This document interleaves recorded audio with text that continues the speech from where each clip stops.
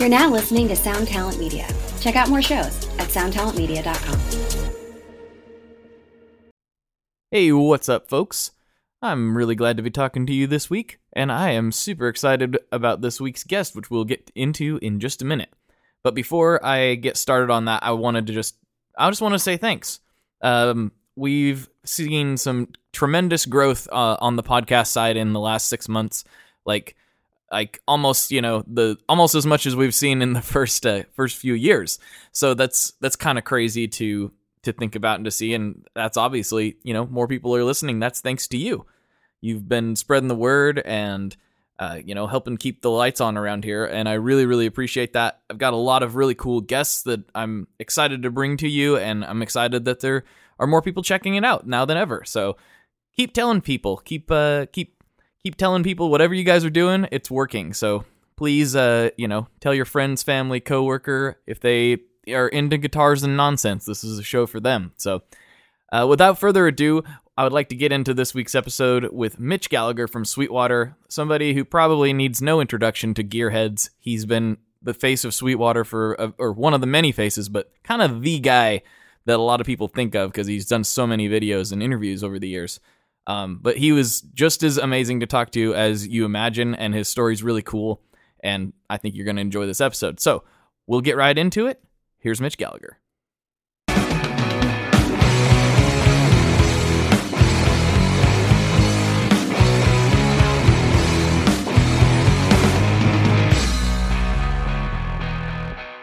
Hello, everyone. Welcome back to another episode of the Tone Mob Podcast, a show about guitar tone and the people behind it. I'm your host, Blake Weiland, and with me today, I have Mitch Gallagher from Sweetwater and a whole bunch of other stuff. How's it going on, man? It's going great, man. How are you? This is exciting. I told you this right before we started recording. It's kind of trippy because I've been watching this guy tell me about gear for ever.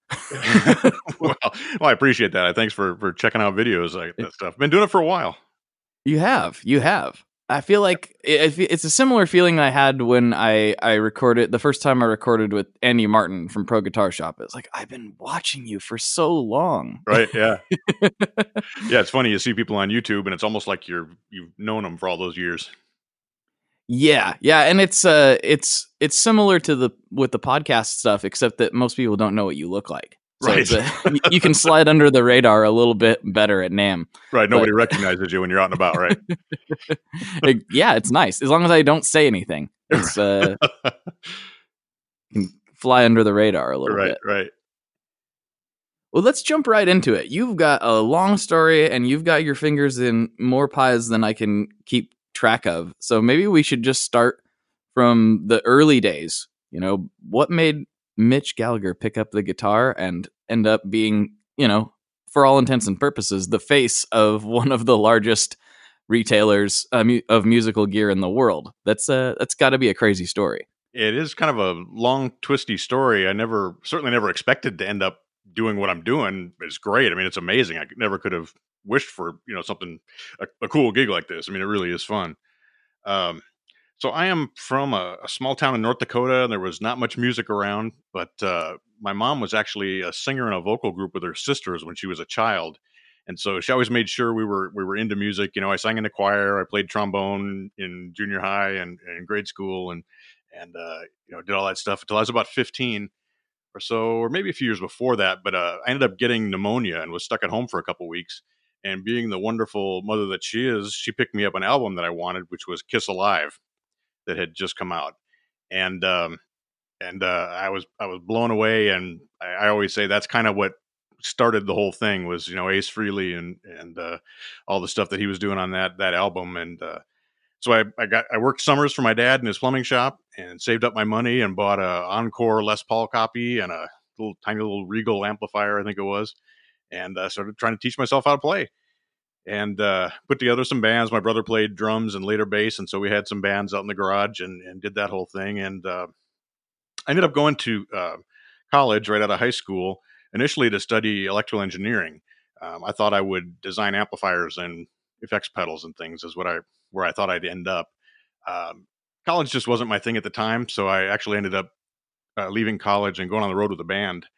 It was a cover band that played all over the upper Midwest, and rock band, and did that for a couple years, and then ended up shifting over and playing in a country band that toured all over, again, the upper Midwest and Canada, and all through, everywhere from Green Bay to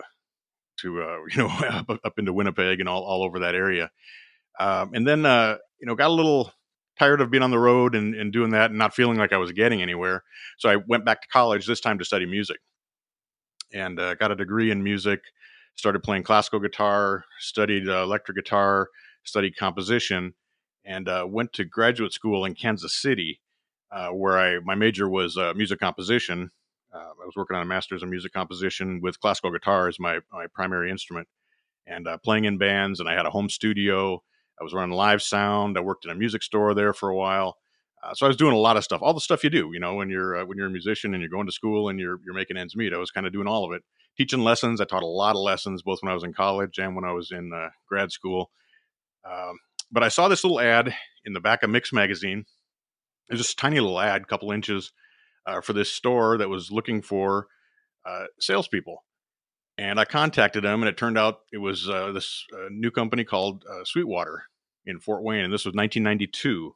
And I came up and interviewed, and ended up getting hired. I was the fifth sales engineer that stuck. There had been a couple of people who'd come and gone in the meantime, but I'm employee number 30 for the company, which at that point was, yeah. So at that point, the company was about 15 years old, but 13 years old.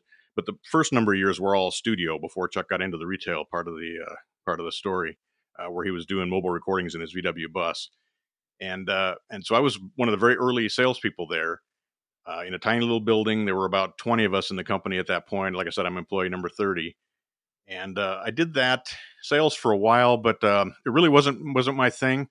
So I moved more into the marketing end of it. I did the first Pro Gear catalogs. I started the blog that still goes today. It's called In Sync. I started doing classes for the other sales engineers. We call that Sweetwater University now. All this stuff has evolved so much since those very early days. But I ended up, again, I saw an ad in a magazine, Keyboard magazine. They were looking for an editorial assistant. And I didn't even know what that was. But man, when I was growing up, I just anxiously waited every month for Guitar Player and Keyboard to show up in the mailbox. And I just devoured those magazines. I thought, man, it'd be so cool to work for a magazine and do that whole thing, So I contacted them and talked to them. And they said, well, you're way overqualified to be an editorial assistant, which is just kind of an office assistant kind of position at that magazine anyway. But we're looking for a technical editor. Would you be interested in that? And so I flew out to San Francisco and interviewed with them and ended up getting the gig as technical editor at Keyboard magazine in 1998. Did that for a couple of years, and that was just amazing. I got to work with all these people. I've been reading their articles for years. It was just, I just couldn't believe it. I was in heaven. But in 2000, another magazine. Real quick, I got a quick question. Was this while you were still doing things for Sweetwater, or is this? No, I left Sweetwater a shift. Yeah, I left Sweetwater in 98 to go to Keyboard out in San Francisco. Yeah. Gotcha. Okay. I didn't know everybody's juggling a lot of balls oftentimes in this industry, like you talked earlier. So I wasn't sure if you were wearing two hats. Yeah, I did a shift out there, and I left on great terms with them, which, as we'll see, will play into what happens later. But the same company owned a magazine called EQ Magazine, which was a very popular recording magazine at the time, recording studios. And I ended up becoming the editor-in-chief of EQ, which was based in New York. So I moved out to New York in 2000 and took over as editor-in-chief there, which was just super cool. Getting to go to all the studios and all the manufacturers and met a lot of artists. And it was just, man, that was just a blast. And so I did that for a few years. I came to a point where I wanted to own a house. And so I couldn't afford to do that in New York. So I moved to Nashville. I kept the job at EQ, but moved to Nashville and did it remotely. And met my wife while I was there and had a nice studio and did a lot of that kind of stuff while I was there. Didn't do a lot of playing, but I was doing more of the studio stuff and, of course, the magazine. And we moved to Atlanta for a bit. And then the magazine industry took a big dive down, continues to kind of take a dive down. But at that point, it really, really took a dive, especially the music magazines. And the corporate aspect of it kind of took all the fun of it out of it for me. And so I contacted Chuck back at Sweetwater and said, man, just checking in, see if there's any opportunities. And he's like, oh, you should come and do what you do for the magazines, but do it for me here. Do it for Sweetwater. And so in 2005, we packed up from Atlanta and moved back to Fort Wayne, and I started my second round at Sweetwater as the editorial director. And when I first came in 2005, it was to basically oversee the publication. So basically what I was doing for the magazines, write articles, edit everything, proofread everything, do all of that. But in 2009, we decided we wanted to stick our finger in the water and test this whole video thing on YouTube. And so we did the first couple of videos out of my office, actually. And they're pretty painful to watch at this point whenever I see it. So you can imagine, right? And yeah. So I've been doing videos for Sweetwater ever since. I do all kinds of product demos. I interview all of the artists except for drummers. The drummers, Nick DiVirgilio, who's our drum expert, tends to interview them, which is obviously a better fit. I also interview producers, engineers, and those type of people as well, and do a lot of product demos. I get to check out a lot of new products and product launches and things, and go to the trade shows and cover all those. And so I do that. I also write articles for Sweetwater, some of the social media stuff. So, man, I just have a blast. I always tell people, like, man, I'd hate it if I actually had to work. But I go to work and I play with toys. I talk to cool people, and I write about it, and I do videos about it. I mean, how much of a job is that? That's not work, right? Yeah, no, I get it. I feel similarly at times. Like right now, like I told my wife, like coming out to the studio, I'm like, okay, I gotta go do some work. I told my son and wife, and every time it's like kind of get like not an eye roll, but a little bit of a okay, yeah, right, sure you are. Yeah, work, like quotes, right? It's always in quotes, work. Like you're gonna go talk to somebody about guitar stuff for an hour and a half. That's what you're gonna go do. Exactly. Yeah. So it's fun. I mean, we work hard at Sweetwater. We have a good time there. Chuck takes great care of us. I mean, it's an awesome place to work, and so I'm so grateful every day when I get to go in there and do what I do. It's really a blast. So that's kind of the work side of the story. Along the way, I wrote 7 books. Also did an instructional DVD on mastering for studios. I've done a bunch of appeared on panels and discussions, and done speaking at different things around the world, and those types of things as well. So, man, the music industry has been really good to me. It's just been so much fun. That is very interesting. Like it's like I know you from the Sweetwater stuff, and then like when you sent me that email, and it was like, what are all these things he's also done? Like I was like, I don't have time to even like explore all these hundreds of things. You have a whole nother facet to you that I didn't know. Yeah. But of course I went right to the album. Of course is where I'm gonna go first. And cool, yeah. Your background makes sense with the music, because I'm just like, man, this stuff is very good. Like on a technical level and a production level and everything. And now that you explained all that, it just kind of all comes together. Like, cool. Yes, this is why it all sounds this way. Right. Right. But one thing when you said you're talking about, you were writing stuff on mastering, it instantly clicked something in my head. Is there a simple way that you can explain mastering to dummies like me, who I played the guitar and the sound comes out speakers? That's what I know about it. So like, I know what mastering sounds like. I know the basic concept behind a well-mastered record, but I don't really understand the process at all. Is there a layman's version you can drop on the listeners? Well, there's a couple different ways to think about it, but these days mastering is more kind of the bridge between the end of what happens in the recording studio and when it's actually delivered to the listeners at the other end. So there's some processing that goes on. A lot of it is involved with trying to make the mix what you call transportable. So it'll sound good no matter where you listen to it. If you're listening on earbuds, or you're listening on an audiophile system, or in your car, or whatever, you want it to sound good in all of those and sound consistent in all of those. And so a mastering engineer, their expertise is achieving that consistency as you move from platform to platform. And it involves getting the levels right, so that as you go through an album or an EP or whatever, the songs, one isn't super loud and one isn't super quiet. And so you're competitively loud, hopefully without distortion. They also make EQ adjustments so that the bass is going to be right. For example, that's what's always hard to get accurate when you're in the studio, is how much bass, how much low end do you put on everything? And so the mastering engineer will have a system that allows them to hear way down low, and they know what it should sound like. And so they tweak the final mix. They kind of smooth it out, polish it, not in the sense of making it slick sounding necessarily, unless that's what you want, but they polish it so it's ready to be delivered to the listeners, and it's going to be a finished production for them as opposed to what comes out of the recording studio.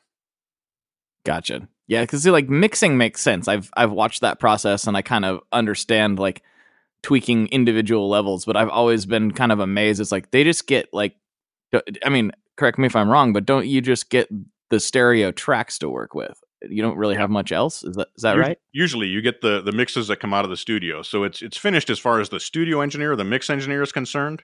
But then there's that last 5 or 10% that makes it sound like a professional release that's finished for the masses to listen to.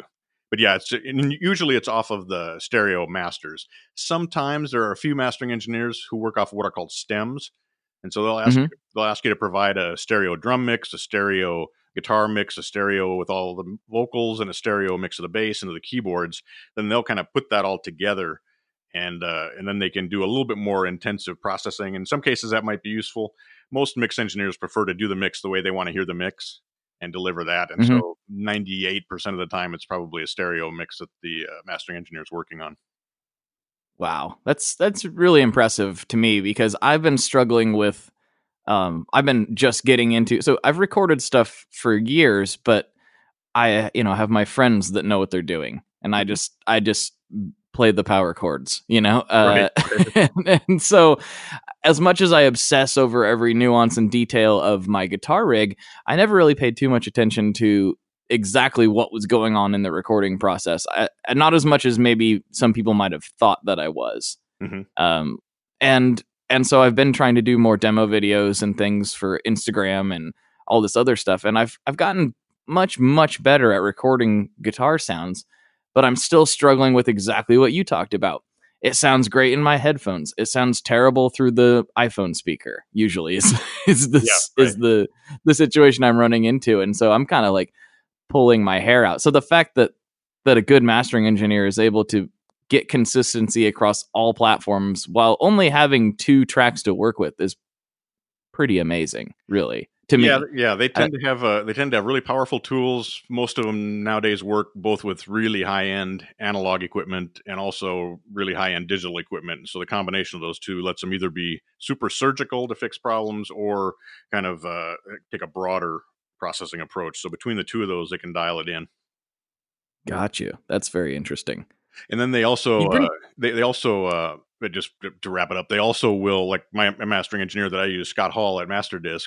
He delivered me a final master that was optimized for CD, one for streaming, one for made for iTunes, and one for general downloads as well. So you can kind of optimize the experience for whatever format people are listening to. Oh, right. Yes, right. Because I remember we talked about trying to do vinyl, and it was like, well, do you want to mix for vinyl? Because we got way too much bass in here for that right now. And I was like, I don't know. Like, what do I know about it? Right. I are a guitar player. I don't know. Do what sounds good. That's what I always say. Exactly. So you brought up the digital and analog thing, and you've been around to see both, like, especially being at Sweetwater. Like, you have a range of experience there where you've seen just about every piece of gear under the sun. And yet the debate still rages on whether you're talking about recording gear or guitar gear or any kind of music gear, analog versus digital. Right. And I personally find it to be a silly debate these days. What's your take on it? It's I get asked that question a lot, and each of those different technologies does what it does very, very well, right? Analog has its thing, digital has its thing. And to me anymore, I don't think about it that way. I tend to think what tool is going to do the job best for what I want to achieve. And so if I'm looking for particular saturation and a richness and thick bottom end and some beefiness, maybe I want to run through a piece of analog gear that has transformers in it.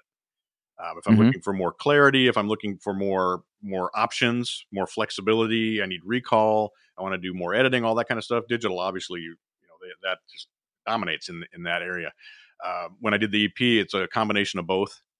There's some digital stuff, there's some analog stuff. So I think you use the piece of gear that does the job. It's a tool, and I kind of don't care anymore if it's analog or digital.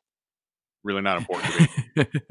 Yeah, you feel like I do then. It's Yeah, just like, yeah, does it work? Does it do what you're trying to make it do? right, Then that's the one you use. If it's right, not doing what you're trying to make it do, there's other stuff. right. Like, Yeah, and um, if you're having to struggle too hard to make it happen, then maybe it's not the right tool, even though it seems like it might be. Does that make any sense? it does, and it's just because it was the right tool for somebody in some situation that's similar to yours doesn't mean that it's going to work for your ears or fingers or whatever. We're being very broad, but like whatever you're trying to do, That's exactly right. just because it worked for a famous producer doesn't mean it's going to work for you.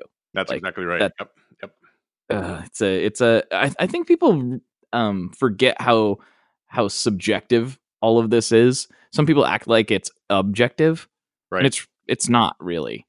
At least not in my experience. right. Very rarely. Maybe with particular things, but that's pretty rare, as you say. Yeah, yeah. So this is something you probably get all the time, but since you've had such a crazy combination of experiences in the industry and you landed in a rather unique place, what advice would you have for a young musician looking to break into the industry somehow? Like, I think everybody gets caught up in their head that if you're a guitar player or a musician, that you're going to be that in a band.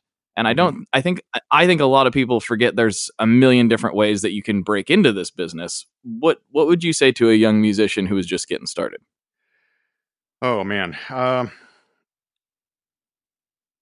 the more you know, the better off you'll be. And it's great to be a specialist in one particular area, but it seems to me the people that I see that succeed seem to have a broader knowledge of that. At least they have a cursory knowledge of a wide range of different related topics, right? So even if you're solely going to be a country chicken picking guitar player, that's your goal in life to do that, it doesn't hurt to know a little bit of harmonic minor scales and shredding and how to play a little jazz and how to play a little bluegrass and how to play a little pop rock and how to do a wide range of things, and also, like we were talking about earlier, understand how to record and understand how the technology works. And I mean, I got a lot of work along the years just because I was always a guy in the band who understood how the PA worked, and I could plug it. I could plug it in and make the thing work, and nobody else knew how. And so, I could get jobs as a sound man. Even though I wanted to be a guitar player, I could do jobs as a sound man. When I was in the band, I was that much more valuable to the band because I could do that side of it, the tech kind of side of it, and things. And that's just one example. When I came up, I wanted to be a player, but I saw the value of being able to teach a wide variety of different things, of being able to do a little recording. I made demos for other musicians. I did a lot of recording in when I lived in Kansas City, my studio there. I did sound alike songs. So the local radio station would make parody songs. They'd ask me to basically re-record the hit of the day, and then they'd put new vocals on it, parody vocals or whatever. And so I did a Right. bunch of those, and you wouldn't believe how much I learned doing that, about the way that songs work and the way that arrangements work and the way that recording works and all that stuff, that all these years later I still use every day. So it's funny how the little things that you do along the way, all that adds up to where you end up, if you will. And the other part of that is that almost never say no unless there's a compelling reason to say no to an opportunity.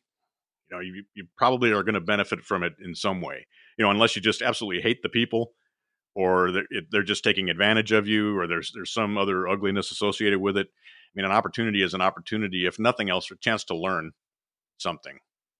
And so, Yeah. that all Yeah. that and curiosity about what's going on, that's going to benefit you most, I think. Yeah. I think that's all really good advice, honestly, kind of regardless of what business you're trying to go into. I feel like Yeah, that's universally applicable to just about anything. yeah, Um absolutely, yeah. it it seems like those that are kind of more open to hearing about things tend to get to do more cool things. It doesn't really matter what that particular field is. It seems to me. I think that's true. Yeah, yeah, and people want to work with people who are interested and curious and want to learn. You want to work with Hmm. people like that, right? They tend to be more fun to be with, and you learn something too, even working with somebody like that. So That's true. That's very true. Thank you for that. That was insightful, I think. Oh, sure.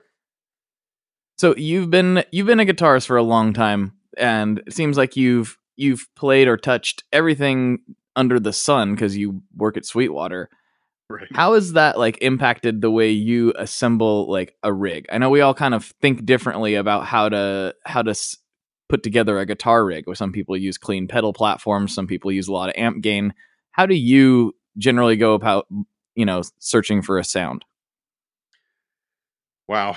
Um, I've changed my approach in the last couple of years. For a long time, it was never true, but I always thought of myself as a studio guitarist, and I don't know why, because I never really did a lot of that. I did some, but not a lot. And so I always tried to, both in my studio gear and my guitar gear, to be able to cover everything. Right. So I had all kinds of different amps and all kinds of microphones and all kinds of stuff for doing just in case. I always had a just in case rig. But the past few years, I've really focused it much more on what I actually do. And I've been a lot happier with my rigs ever since I've started doing that. So for me, there's a tight relationship between feel and tone. And so I've got to find something that feels right in my hands and plays comfortably and that I feel like is resonating with me, and then match the rest of the gear to, when I talking about the guitar, and then match the rest of the gear to that. And I have a much more specific idea of the tone that I'm going after now than I have in the past. And so that's kind of shaped it a little bit. I don't know if all that makes sense, but uh, I have gotten to where I've tried to simplify my rig quite a bit.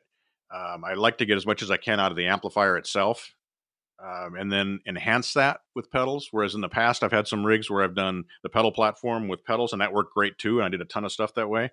But just the way the pendulum is swung right now, I'm leaning more toward a little bit more amplifier approach, with some enhancements from pedals rather than the pedals being the driving tone. Gotcha. That's interesting because I'm kind of torn between two worlds right there. I used to be clean pedal platform guy almost exclusively, and sort of maybe in a different way, I've switched gears to where I'm almost exclusively playing in stereo, and I feel like Uh-huh. I'm ruining myself by doing that because now when I plug in mono, I'm kind of unsatisfied. Oh, that's funny. Well, I So will. I'm like, I want to get, this distorted. Like I've got this amplifier over here that I really like the distortion on. And then I really like to run my reverbs over into this cleanish amp. And it just sounds so much better to me. Like I've become kind of obsessed with stereo lately. And so I was Right. curious to see if anybody else is as obsessed as I am. I actually That's just what I was- ordered two new amps so I can and do a little bit more in stereo. But another part of my focus with my rig the past year or so, I started doing some gigs to support the EP that I released. Mhm. And what I was finding is, I need a scalable rig. So I need a rig that can go from a really quiet jazz type club, like I'm playing on the 25th of this month, and the stage is super quiet, just super quiet. I can't take my big amp in there, even with it switched to a lower power setting and a smaller cabinet and everything. It's just not going to work.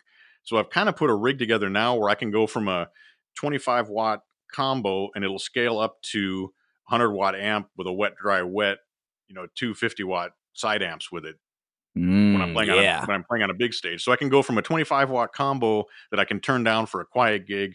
I can switch that up to 50 watts for a bigger rig. I can run two of those and get stereo for a bigger rig. I've got a 100-watt amp that switches down to 50. That's kind of my big main amp. And then I can enhance that with the two wet amps on the outside using those two stereo amps. So with those three amps, I can cover everything from 25 watts to a big wet, dry, wet rig.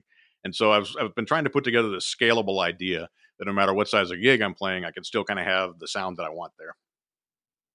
So I know for a fact that myself and all of the nerds listening right now, we just keep being very general. What are those amps? What'd you get? What I, The what nerds I want to get. know. So I actually have four amps. So the one amp that I play a lot is a 68 Fender Deluxe reissue that Paul Revere modded for me. And Ooh. yeah, he did the same mod that he used to do back in the 70s and early 80s for the studio guys in LA. He calls it his Stage 2 mod. And it's a mod that Larry Carlton and Lee Ritenour and all those guys. It's the amp you hear on Beat It, actually, with the stuff that Lukather was doing. So all those guys were using those. Paul Jackson Jr. Those guys were using that amp back in that era. And so I got one of those and had him mod it to that for me.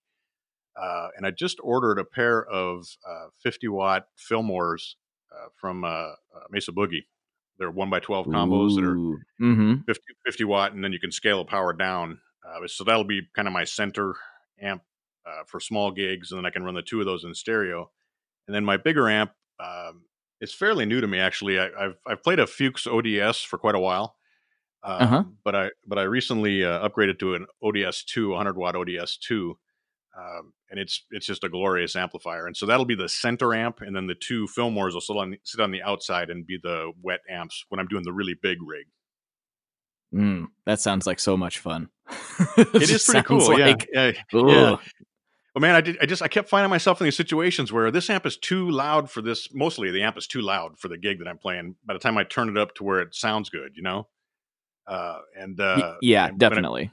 when I went to a really small amp, I just wasn't happy with that because it sounded like a small amp to me. So I think this is going to let me kind of cover everything from really quiet small gigs, grab it and go kind of situations, all the way to big stages, which is strangely the range of stuff I've been playing the last year. So that's kind of cool. That's awesome. That's awesome. What kind of guitars? What do you prefer for the actual guitar? Well, it depends. I have for a long time. I tried to have like one guitar for one of everything, right? And I had like, I don't know, tons of guitars, and I have scaled it way back. And so I've got the guitar I've been playing a lot is kind of a Frankenstein Telly. It was a really inexpensive Telly that I bought just to have in my office at Sweetwater, just to kind of bang on when I was sitting there and strumming. Mm-hmm. But I traded a friend of mine a old pedal board for the neck off of an old Telly that he had, and so it's a mid-90s uh, custom Telecaster. Not a Telecaster custom, but a custom Telecaster was the name of the model. I think was what it was. I'd have to go back and look to be sure. Um, but it's a really cool neck, and I had it refretted with big frets and a bone nut, and did all that kind of stuff. And so put that neck on that body, and it's got a Duncan custom in the bridge on a little 59 in the neck, and then I put a Strat tremolo in it. And so Oh. that's kind of become my main guitar for that type stuff. Although I also play a 335 quite a bit. I've got a Larry Carlton signature 335 from it's probably 2008, 2007, something like that. So that one comes out for those things too. I've got a custom shop Strat. I've got a 59 Les Paul reissue. So I kind of have kind of the main food groups. I've also got a really nice PRS Modern Eagle too. So I rotate among all those, and just kind of Gotcha. grab the one that's speaking to me. But lately, that Telecaster has been coming out the most. Yeah, that's been me too. Like I'm a Les Paul guy. Like been Mhm. playing Les Pauls for years. Excuse me. But lately, it's ever since I did like a good cleanup and setup on my Tele Custom. Ironically, flip flop. But Right, I can't stop playing that guitar. Like I'm just like, what's happening? Am I becoming a Telecaster guy all of a sudden? Like that would be weird. right. Yeah, But I yeah, just love it. yeah. It is funny. I had in the mid '80s. I bought a Squier Telecaster, and in those days, that first couple generations of Squiers were made in a Fender factory in Japan. Mm-hmm. And they were really great guitars, but I hated the neck on it. It had this huge baseball bat maple fingerboard neck, which just is not my thing. And so that guitar hung on the man. I played it a bunch, and eventually I converted it to a 12 string. I think I put a Warmouth neck on it and converted it to a 12 string and had that for a while. Then I sold that neck, and it just hung on the wall of the garage for about 5 years. And the other day I saw that Fender is now doing these replacement necks, and they're doing baked roasted maple replacement necks. And so I bought one of those and stuck it on that little Telecaster. And man, that thing is killing now. I love playing it. It's amazing. So you That's just never great. know. Oh man, I do. 'Cause I have a thing for the roasted mud maple, it's such a good feeling. I don't know. I think it takes what I don't like about maple and gets rid of it. Is, Yeah, is I how agree I with you. view the roasted. I'm a I'm of the belief that the neck is actually the most important part of the guitar, as far as the way that it resonates and generates a tone, at least with a solid body guitar. Just from changing necks around on different instruments and things, I just noticed such a difference when I put a different neck on. And those roasted maple ones they're so stable and lightweight, and they really ring. I love a guitar that rings almost like an acoustic, even if it's a solid body. And I like to feel Hmm. the neck really vibrate. If the neck really comes alive when I'm playing chords and playing, notes and stuff, then I feel like it's a guitar that's going to really perform well. If the neck doesn't ring when I play the guitar, I'm not interested. Doesn't really connect with me. And everything I've played that has a roasted maple neck really rings like that. So there's something about it. I've got that Telecaster with that neck on it. And I got a Strandberg that is living in my office right now, and that has a roasted maple neck on it too. And it's the same way, that neck just really rings and vibrates, and I'm a big fan of that. How do you like the Strandbergs with the crazy, all the craziness they have going on? I was surprised. I have to admit that when we were talking about bringing them into Sweetwater, they joined the Sweetwater family a couple months ago. When they first brought them in, and I picked one up and played it, and I'd seen them at NAMM shows too, and hadn't really played them, but I had seen them, and they have that what do you call it? Not hexagonal, but the neck is like three sided. I don't trapezoid. Is it technically Trapezoid? Yeah, I'm not I sure. think it's a multiple trapezoid, something like that. And so I was unconvinced until I sat down and played it. I was amazed how fast I adapted to it and how comfortable it became, how quickly. Um, I studied classical guitar all those years, and so my thumb naturally kind of sits behind the neck a lot of the time when I'm playing anyway. And so with that Mhm. flat space on the back of those necks, feels great. And they're super lightweight. They're so ergonomic when you hold them in your lap and you're playing. They sit so comfortably, and you can put them at different angles and things. I've become a big fan. I'm loving having that one in my office. I play it a lot. I was like you. I was like, I don't know. But after much persistence, a moderator in the Tone Mob Facebook group and all around great guy, Jason has convinced me otherwise. I played his at an event here a couple years ago, just briefly, and I had the exact same experience that you did. I was like, I cannot believe that I actually like playing this. It's like, Yeah, I was like, this. I looked at that neck and I was like, there's no way that's going to be comfortable. That yeah, it's yeah. it's got angles. Like, how can it be Right. comfortable? Nope. Sharp edges, It's man. You don't even feel it. no, it feels great. It's crazy. And now I'm like, how on earth have I went from the guy who laughed at headless guitars to jonesing for a Strandberg? Like, it's Right. the things that have changed in my life. Yeah. What have I The multi become? the multi-scale fretboard is cool too. I mean, it does play so in tune as you go up the neck with those angled frets. And I thought that would take a long time to adjust to, but man, your hand really falls naturally to fit into those angled frets. In some ways, I think that's more natural for the angle that your hand sits at as you're playing chords and things high up on the neck than having straight across frets like, most guitars have. Yeah, and I think the Strandberg ones in particular have it, the angle right for guys like you and me who are used to straight frets, and kind of that's how we think of things.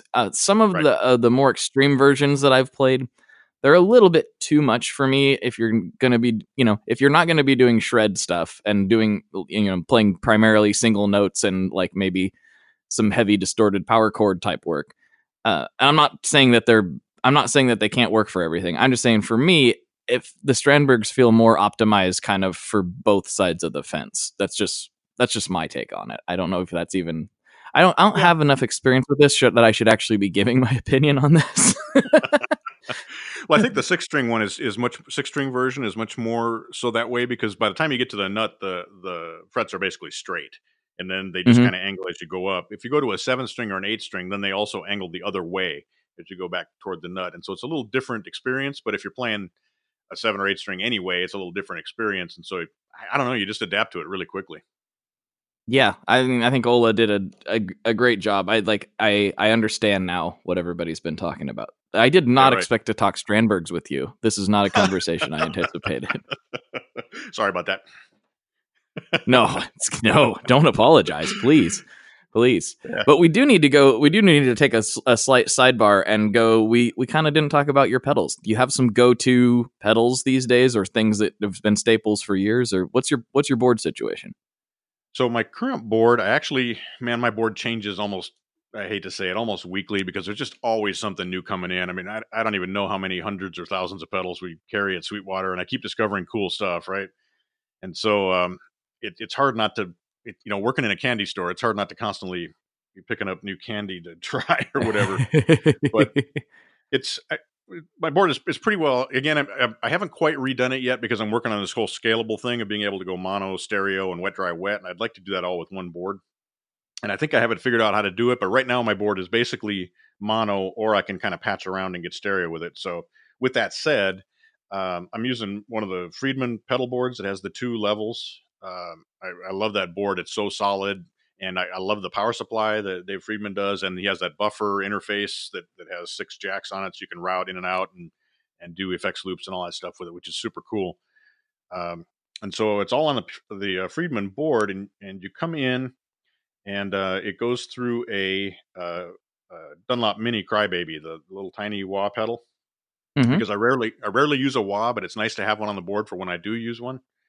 I was playing in a cover band for a long time, and we always did "Let's Get It On." That was the only song of the night I'd play a wah on, but you kind of need a wah to do that song, right? Pretty Um, much, yeah. and so I've got the mini wah on there. You hit that, and then it goes into a Boss ES5 switcher, and I've got a Pigtronics Philosopher's Tone is my Mm-hmm. compressor. I really like that compressor. It's got a blend control on it, and it's not real obtrusive. I'm not looking for a super squash thing. I'm just looking to even out the dynamics and kind of add a little bit of sustain. I use it like for 2 songs. And the latest addition is I just got a J Rocket Blue Note overdrive, which I absolutely love, and I kind of think that's almost going to be on all the time when I'm playing because it just sounds so good. It's a really really low gain overdrive pedal, but it has Mm-hmm. this fat control on it that's really useful for shaping the lower mid range of a guitar. So you can fatten up a single coil, or you can pull a little bit of the mud out of a humbucker or whatever. So that's the overdrive that's on there. Um, I've got a TC Polytone, which I always run in strobe tuner mode because it's way more accurate. Any tuner I use, I run it in strobe mode if I can. I'm a firm believer in strobe tuners. And then after all that, it goes to a Boss volume pedal, and so that goes out into the front of the amp. The amp has 2 channels. The ES5 changes the channels and turns the boosts on and off for me. And then out of Nice. the effects send comes back to the board, goes into a Strymon Mobius, a Boss DD500, and a TC Hall of Fame 2, and then goes back out to the return of the amplifier. If I'm running stereo, I can patch just into the pedals themselves rather than go through the connections on the board. And so I can still use the effects loops and manage to get that whole stereo thing kind of happening with it. So it takes a little bit of patching to do that, but it's not too bad. It's not too inconvenient to do that. So it's the small Friedman. So I don't know what it is. It's what 20 by 15 or something, 24 by 15. So it's a pretty compact board. It's packed tight. If I didn't have the switcher on there, I wouldn't be able to run it really. I wouldn't be able to get my feet in there and turn everything on and off. But it's pretty compact. I want to talk to you more about the ES5. I am so curious about like getting involved. Like, so basically, I was bound and determined to get an ES8. I was like, I'm definitely getting one of those. Uh-huh. Then I played with one and I got scared. I was like, this might be too much power for me. Like I was, and unfortunately I hadn't ordered one yet, so I didn't totally shoot Right. myself in the foot there. But I've been slowly kind of getting back, and I'm like, maybe I should try the 5. Like you really enjoy yours. Yeah, I have an ES8 too. When I was doing a lot more pedal stuff, I had the ES8 and I was using all the loops and yeah, man, the ES5 I find the Boss really easy to get around on. It's easy to program. You just set what loops are on and which ones are off. And I've also got it turning the channel, switching between the 2 channels on the amp, and there's 2 different boosts and a reverb on and off you can control also. And so there's 6 functions on the amp I can control with foot switch, and I can control 4 of those from the ES5. That's So so I cool. program that per patch. And then there's a MIDI out, and that changes the programs on the Mobius and the DD500. And that's really just program change message, pretty simple. So, I mean, once you kind of figure it out, there's really only a couple of things you have to set per patch. And the way that I do it is I kind of set up a basic patch that like puts me on the clean channel with no effects, no nothing, just straight into the amplifier. And then I copy that to the other locations and then set, okay, I want the overdrive on this one, and I want the delay on this one. And I want, I just kind of do it step by step that way. But I start from a basic one and then just copy it and modify it as I go. Gotcha. I just had a question come into my head that might not be a fair question for you, but I feel Okay. like if I didn't ask it, I would be a missed opportunity.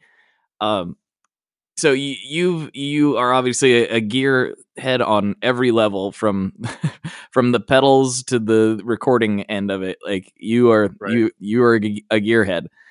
What is the like either I shouldn't say best because that's not good. What is the most surprising thing you've ever gotten to play as a result of what you do for a living? Wow, I've never been asked that. Anything like stick out. Like, I remember this one time this Les Paul came through. Because I definitely have guitar experiences like that, and you have a lot more of them. So I imagine there's a couple special moments in there. Man, that is a interesting question. I have to think about that one a little bit. I mean, I've had. Well, man, I'd have to think about that, but I'll tell you a story about something like that. So I was invited out to the Martin factory to do a tour of the factory and to see what they do there or whatever. And after we were finished, we were sitting in this conference room just talking, and they brought in a few guitars just to check out, pick up and play. And one of the ones they brought in was this limited edition model they had done. It was the anniversary of this magazine called Sing Out. That was a folk magazine, and it was a Pete Seeger model. So it's a 12-string baritone guitar, right? And so I strum this guitar, and it's like, I can't believe it. This thing is unbelievable. I've never played anything like this guitar in my life, and I'm like, I got to have it. I'll go home and sell something. Just tell me what it is. What do I got to do to get this guitar? And I'm like, yes, sorry, it's not for sale. We're only making 100 of these, and or whatever it was, 120 maybe it was. And sorry, you can't have it. I think they're all gone or whatever. And so I'm like, oh man, that's the one that I knew that for like years to come, I'd be like, I'm never gonna forget that guitar. So fast forward Yeah. about a month later, and I'm in the demo room at the retail store at Sweetwater, and I see this big 12 string hanging on the wall. It's the exact same guitar that I played in the conference room at Martin Guitar. It is that guitar No for sale way. at Sweetwater, and so I bought that guitar, and man, it is the most amazing guitar. So it's tuned down to B. So it's a 12-string acoustic guitar tuned down to B, and it has an oversized body, and it sounds like nothing you've ever heard, man. It is just incredible. But That that was sounds a so crazy story. cool. Yeah, and in fact, Wow. I had a guy come over from from a microphone manufacturer, came over to the house, and we were just hanging out, and he picked it up and strummed it, and he's like, next morning he went in Sweetwater and bought another one that we had gotten in there. And he has in his will, when he dies, there's a certain person who gets it, who played it, who couldn't get one. And they're like, when you die, I want that guitar. I don't care what I have to do. So, Oh. if you ever get a chance to check those out, man, those Martin baritones. They also made a 6-string version, which I've never seen, but they did a 6-string baritone acoustic as well. It's a Pete Seeger model, and it has like a triangular sound hole. Oh, weird. Interesting. Yeah, it is weird, but it sounds unbelievable. It's an amazing instrument. So I've I been don't know. getting That's really that kind of story, right? That is exactly what I was looking for. That is exactly the kind of story I was hoping you would tell me. Oh, cool. Especially because I've been really into baritones lately. There you go. I have a couple of them, and I'm so obsessed. I don't know why. I think it's like it almost feels like a different instrument. I play it so much differently than I do a standard 6-string guitar. I almost feel like a different player. Not better or worse, just different. And the sounds, the sounds you can conjure out of a baritone. I don't know if you've ever plugged a baritone tuned to like B into a DS1, but it's like it's not even the same pedal. I was like, wow, a DS1's the greatest distortion of all time, apparently, now that I plug this baritone into it. It's so crazy. Yeah. Such a crazy Well, there's thing. something about shifting. I don't know if you're tuned to fourth down, so I don't know if that changes all the harmonics and the way the guitar rings or what it does, but it does make a difference. You're right. Yeah. And then, well, since we're talking baritones, at Summer NAMM, I played this baritone by Grez Guitars. He's a builder out of California. And it was a baritone. I can't remember what it was tuned to, but I can't get it out of my head. It had gold foils in it. And that combination, I never would have thought it would have sounded good. It sounded incredible. I've never heard a guitar that sounded like that before. It's bananas. Check that out. That's cool. Yeah. Yeah, check out Grizz Guitars. They're on Instagram. They're all over the place. He's going to do the show at some point too, so okay, he'll get around. I'll watch for that. Yeah. Okay, we're getting close to the hour mark, and I think these last couple questions will fill up that time nicely. And this is going to be this next one. I'm really excited to see what your answer is, because I feel like this is going to be another difficult question, possibly. Oh boy, no pressure. What is your favorite Boss pedal? My favorite Boss pedal. Yep. Wow, I have owned a ton of Boss pedals. I have an original CE2 that I bought when I was just starting out as a player, and I've got an original DM analog delay. I've got an original Dimension C also, so I've got that first generation of Ooh. those pedals, and I now have the Waza versions of those as well, and I've got a DD500, I've got the MD500, and I've got the RV500. Um, volume pedals. I mean, I've just got a ton of Boss pedals. I like Boss pedals a lot. The one that's living on my board is the DD500, just because it's so functional for me and does so Right. much stuff. But man, if I had to pick just one, if I could only have one, it would either be the CE2 or the Dimension C. Mm-hmm. Um, there's just something about that Dimension C, that multi-analog chorus, that is just, man, that would probably be it. I just, that is the craziest pedal. I love that pedal, both in mono, but man, in stereo, it is, you have to hear it to believe it. It's just so lush. And then just having the push buttons means you don't have to mess with knobs or anything. It just kind of does what it does, but it does it really well. That's a really fun pedal. I like that pedal a lot. Yeah, I never thought I would Jones for a pedal that basically, for all intents and purposes, doesn't really have much control. Like usually, I Right. want to be able to tweak all of the parameters as intensely and as to my heart's content.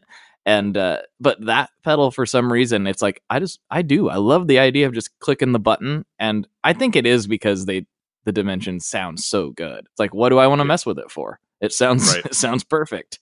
Right. Yeah.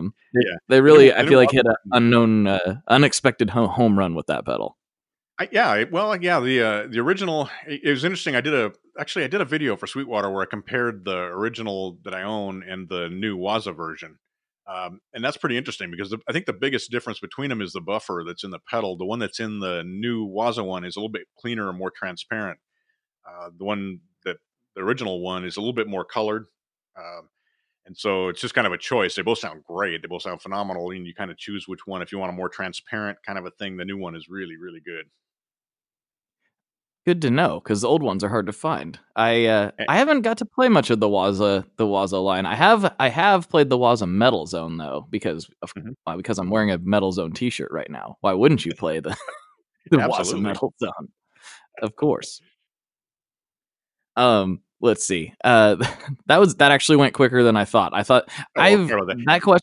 that question has been a interesting one. Like for me, like if somebody was to ask me, I would have to sit there and ponder that for a while. But Yeah. a lot of the guests seem to just they have an instant favorite. Most of the guests are like, yeah, I like the PS3 or I like the OD1. And like, oh, you just know. I think Yeah. everybody just instinctively knows this better than I had given them credit for. I think too that those pedals have become, man, the past few years they put out some great stuff. We talked about the ES5 and the ES8. And I just, man, my rigs are centered around those. So if you want to, if you mean by which is the most functional Boss pedal you've ever owned, that ES5 is like the heart of my whole rig. Like I said, it changes the amp channels, it changes MIDI on the effects, it switches the effects in and out. I mean, it does so much for me that if you want to talk about which one's the most functional for me, it's probably that one. But even stuff like the new SY1, their little synth pedal, I think that thing is awesome. Mm-hmm. I've got an SY300 and it's great. I love playing with it. But like you were saying earlier, there's something about being able to just click the knob and it sounds good. Click the knob and it sounds good. Click the knob and it sounds good. That's really refreshing and kind of I find the more I do this allows me to keep my mind more on playing Mm-hmm. and less on editing and that kind of stuff. I mean, I value that too. But for performance and stuff, my goal has been to streamline as much as possible, and so I guess from that standpoint, the S5 is really the solution for me because I can get through my set with my EP and the songs that I do around that with basically 5 sounds is really all I need, depending on what songs I'm calling up or whatever. So just that ES5 is like the heart of the whole thing. It makes it so easy. Speaking of awesome Boss products, have you gotten to play with the tube amp expander that much? I have one sitting in front of me, and my Fuchs is running through it right now, actually. Oh, there you go. I mean, that just looks like one of the coolest and most useful pieces of gear I've seen come out in the last 5 years. Like, such an awesome, I mean, over-engineered beast of a product. But is it It as does good as so it much, seems? yeah. It is. It does so much that you really kind of got to kind of ponder what all you're going to use it for. In what it's going to be good for in your situation. I mean, it takes such a different approach. I also have an ox, and I've used the Tone King Iron Man 2. I think is another really good attenuator. Um, but the Boss takes a different approach because it has its own power amp, right? So your whole amplifier is really just a tone generator, and then it uses its own internal 100-watt amp to drive the speakers. But Hmm. that 16 different reactive loads that you can dial up on that make a huge difference in how it feels. And I talked about really early on when we were talking, that it's a combination of feel and tone for me to be able to Totally. play. And that reactive load in the Boss is so flexible and so versatile. You can dial it exactly where you want. But with all the effects on board and the different functionality, like you said, it's really hard to beat, especially for a live situation. Uh, I'm debating whether I may use that some with the big amp at some of these smaller gigs, just because it works. Yeah. You just made me want it more now. That's not good. That's just what I wanted. Just what I need is more gear, more gear, Yeah, more right, gear. right. I'm gonna buy all the gear in the world. Yeah, there you go. It seems like what I'm trying to do. I'm not actually trying to do that, but if you were to ask my wife or my family, they would probably disagree. No, he wants to buy all of the gear. Yeah, it's tough. It's because there's so many cool things out there, and just sorting through all of them and finding the right stuff is a big part of the journey. It is, and then when you're in the industry, it's even worse because you know about most of it, or Right. you seem like you know about most of it, and you're like, "Ooh, shiny object syndrome. That looks cool. Let's Yes. go over there and see what Right. that is." Yeah. Yep. There's always something Oh new to check man, out. always, always. All right, this is the big one. This is the Okay. question that has made or broke many different people. What kind of pizza do you like? um, man. Well, my wife and I are trying to eat really clean, so I'm not eating much pizza these days. But of course, I lived in New York, and I Mm-hmm. was a. So if you're looking for specifics in New York, I was a fan of Patsy's, which is a coal-fired pizza. They had a couple of different locations there. It's the traditional thin crust New York kind of pizza, which is just you know love it. Uh, Yes. doesn't need much on it. Maybe a little pepperoni, maybe some mushrooms. That's about it. But I'm also a Oh. huge fan of Chicago pizza, and we're very close to Chicago. I can be downtown in 3 hours from here in Fort Wayne, and there are, of course, endless great pizza opportunities there. My favorite in Chicago is Lou Malnati's, which, man, I just love Lou's. So you get some, they get some sausage and maybe some peppers and mushrooms, and ooh, that's a good lunch right there. That is something. Chicago style pizza is not something that I can give a valid opinion on yet. I'll make fun of it on the internet occasionally for Right? being a casserole, but I actually don't. I've never been to Chicago and I've never consumed their pizza, Oh so man, you're I missing can't out. actually have a valid I can't have a valid opinion on on the Chicago style. I just love pizza. But if I'm in New York, it's got to be New York pizza. If I'm in Chicago, it's got to be Chicago pizza. Otherwise, I like a wood fired kind of a Neapolitan kind of pizza. And I keep threatening my wife that I'm going to build a pizza oven in the backyard because I So just love pizza. let me tell you about something. All right, Let me tell you about a little device called the Uni. I've Uh, seen it. y- yes, so some listeners got together because this is a question that gets asked on pretty much every episode. Uh, the listeners got together and got me one for my birthday a couple years ago, Yeah. and I love it. It takes some getting used to. It's definitely not something your first pizza is probably not going to turn out most likely. Hmm.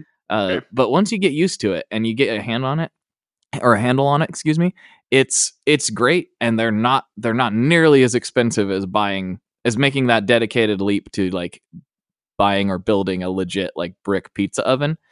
Um, Yeah, the unis are really a nice kind of a nice in between for the pizza enthusiast at home. Yeah, they're a I gateway. really like mine. Yep, It's a gateway oven, right? it's a gateway oven, and it uses the same pellets that my Traeger does, so There you go. it's I've okay. seen those and I've looked at those and I've always been a little bit, I guess, skeptical of it. But all right, I think you sold me. So there, you sold me something today.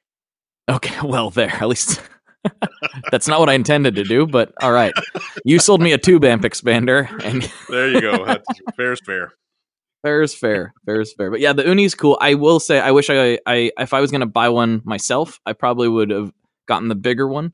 But also, if you're just experimenting, the small one is nice because because you don't have to like dedicate. Like you could afford to mess up a couple pizzas in the small one. With the big one, it's a little bit more of a loss.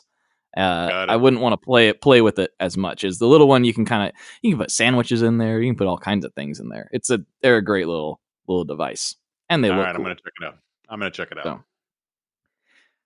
All right, man. Well, this is your chance to plug anything you want to plug. Where can people find you? Where can they find your music or anything else you want to send them to? Oh man. Well, of course, there's all the Sweetwater videos at YouTube. You can check me out there. I've got a Facebook page and also my website, mitchgallagher.com. My EP came out. It's called Foundation. Came out about a year ago. There's a bunch of reviews around the web and things if you want to read about it before you listen to it. But it's on Spotify, Apple Music, iTunes, Amazon, CD Baby. You can buy it direct off my website if you like. And so that's pretty much around there. And I'm hopefully going to be moving into a new EP here.